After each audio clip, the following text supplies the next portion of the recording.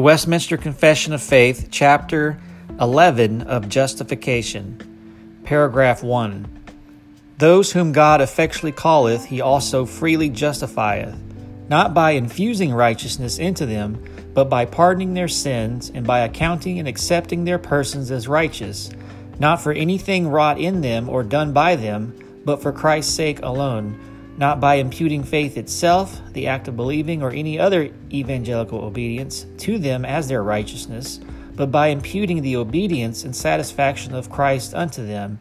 they receiving and resting on him and his righteousness by faith, which faith they have not of themselves, it is the gift of God. This concludes the reading of Westminster Confession of Faith, Chapter 11, Paragraph 1, brought to you by thereignofchrist.com.